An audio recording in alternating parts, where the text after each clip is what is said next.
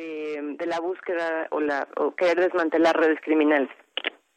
Pues todavía tiene mucho que dar esta cuestión, este caso del software Pegasus. Te agradecemos, Cintia Solís, que lo pongas en la mesa esta mañana y nos encontramos próximamente contigo en este espacio. Muchas gracias, Cintia. A sus órdenes. Un abrazo, Miguel Ángel y Berenice. Bye, bye.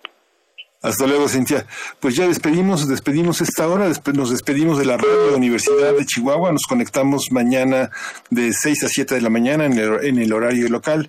Quédese aquí en Radio UNAM, quédese aquí en Primer Movimiento. Encuentra la música de Primer Movimiento día a día en el Spotify de Radio UNAM y agréganos a tus favoritos.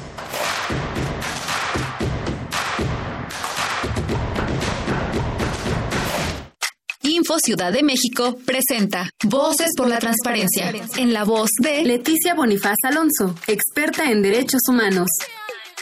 El punto clave y cúspide donde un derecho ya está plenamente garantizado es cuando la ciudadanía lo conoce, lo usa, lo ejerce. La labor de todos los institutos es seguir mostrándole a la gente en dónde está su derecho, tanto de acceso a la información como protección de datos personales, porque son dos derechos que aparentemente son hasta contradictorios. Por un lado abres y por el otro cierras. ¿A quién abres esta información y por qué tienes que cerrar la otra? Pero creo que como ciudadanos, sobre todo en este mundo de las redes sociales, de la gran capacidad que existe de perder tu intimidad, es muy importante la segunda parte que se sumó después de la protección de datos personales. Y qué bueno que quedó en el sexto, porque en el sexto sigue como derecho fundamental, como un tema de derechos humanos.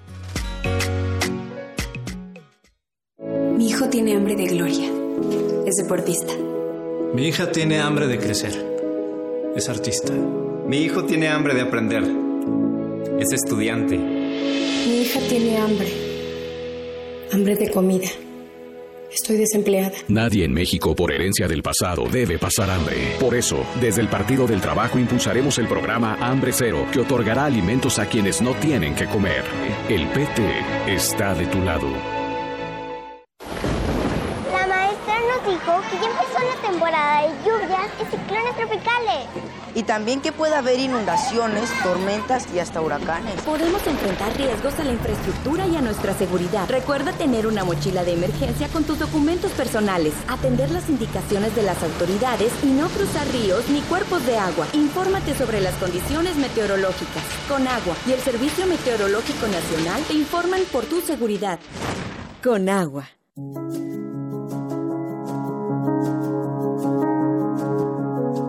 Voces del feminismo en México.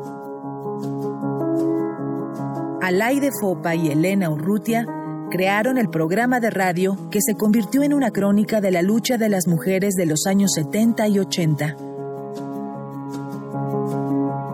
¿Qué tanto ha cambiado la vida de las mujeres desde entonces? Foro de la Mujer, serie declarada Memoria del Mundo por la UNESCO.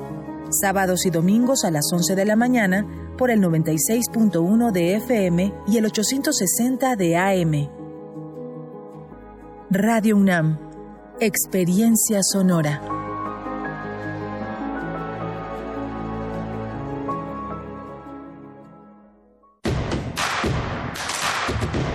Queremos escucharte. Llámanos al 55 36 43 39 y al 55 36 89 89. Primer Movimiento. Hacemos comunidad. Hola, buenos días. Hola, buenos días. Estamos aquí en Primer Movimiento en este lunes 2 de agosto. Estamos al aire, estamos a través de una conexión de internet para poder escucharnos. Le doy la bienvenida a mi compañera Berenice Camacho. Berenice, buenos días. Muy buenos días, Miguel Ángel Quemain. Buenos días a todos los que permanecen en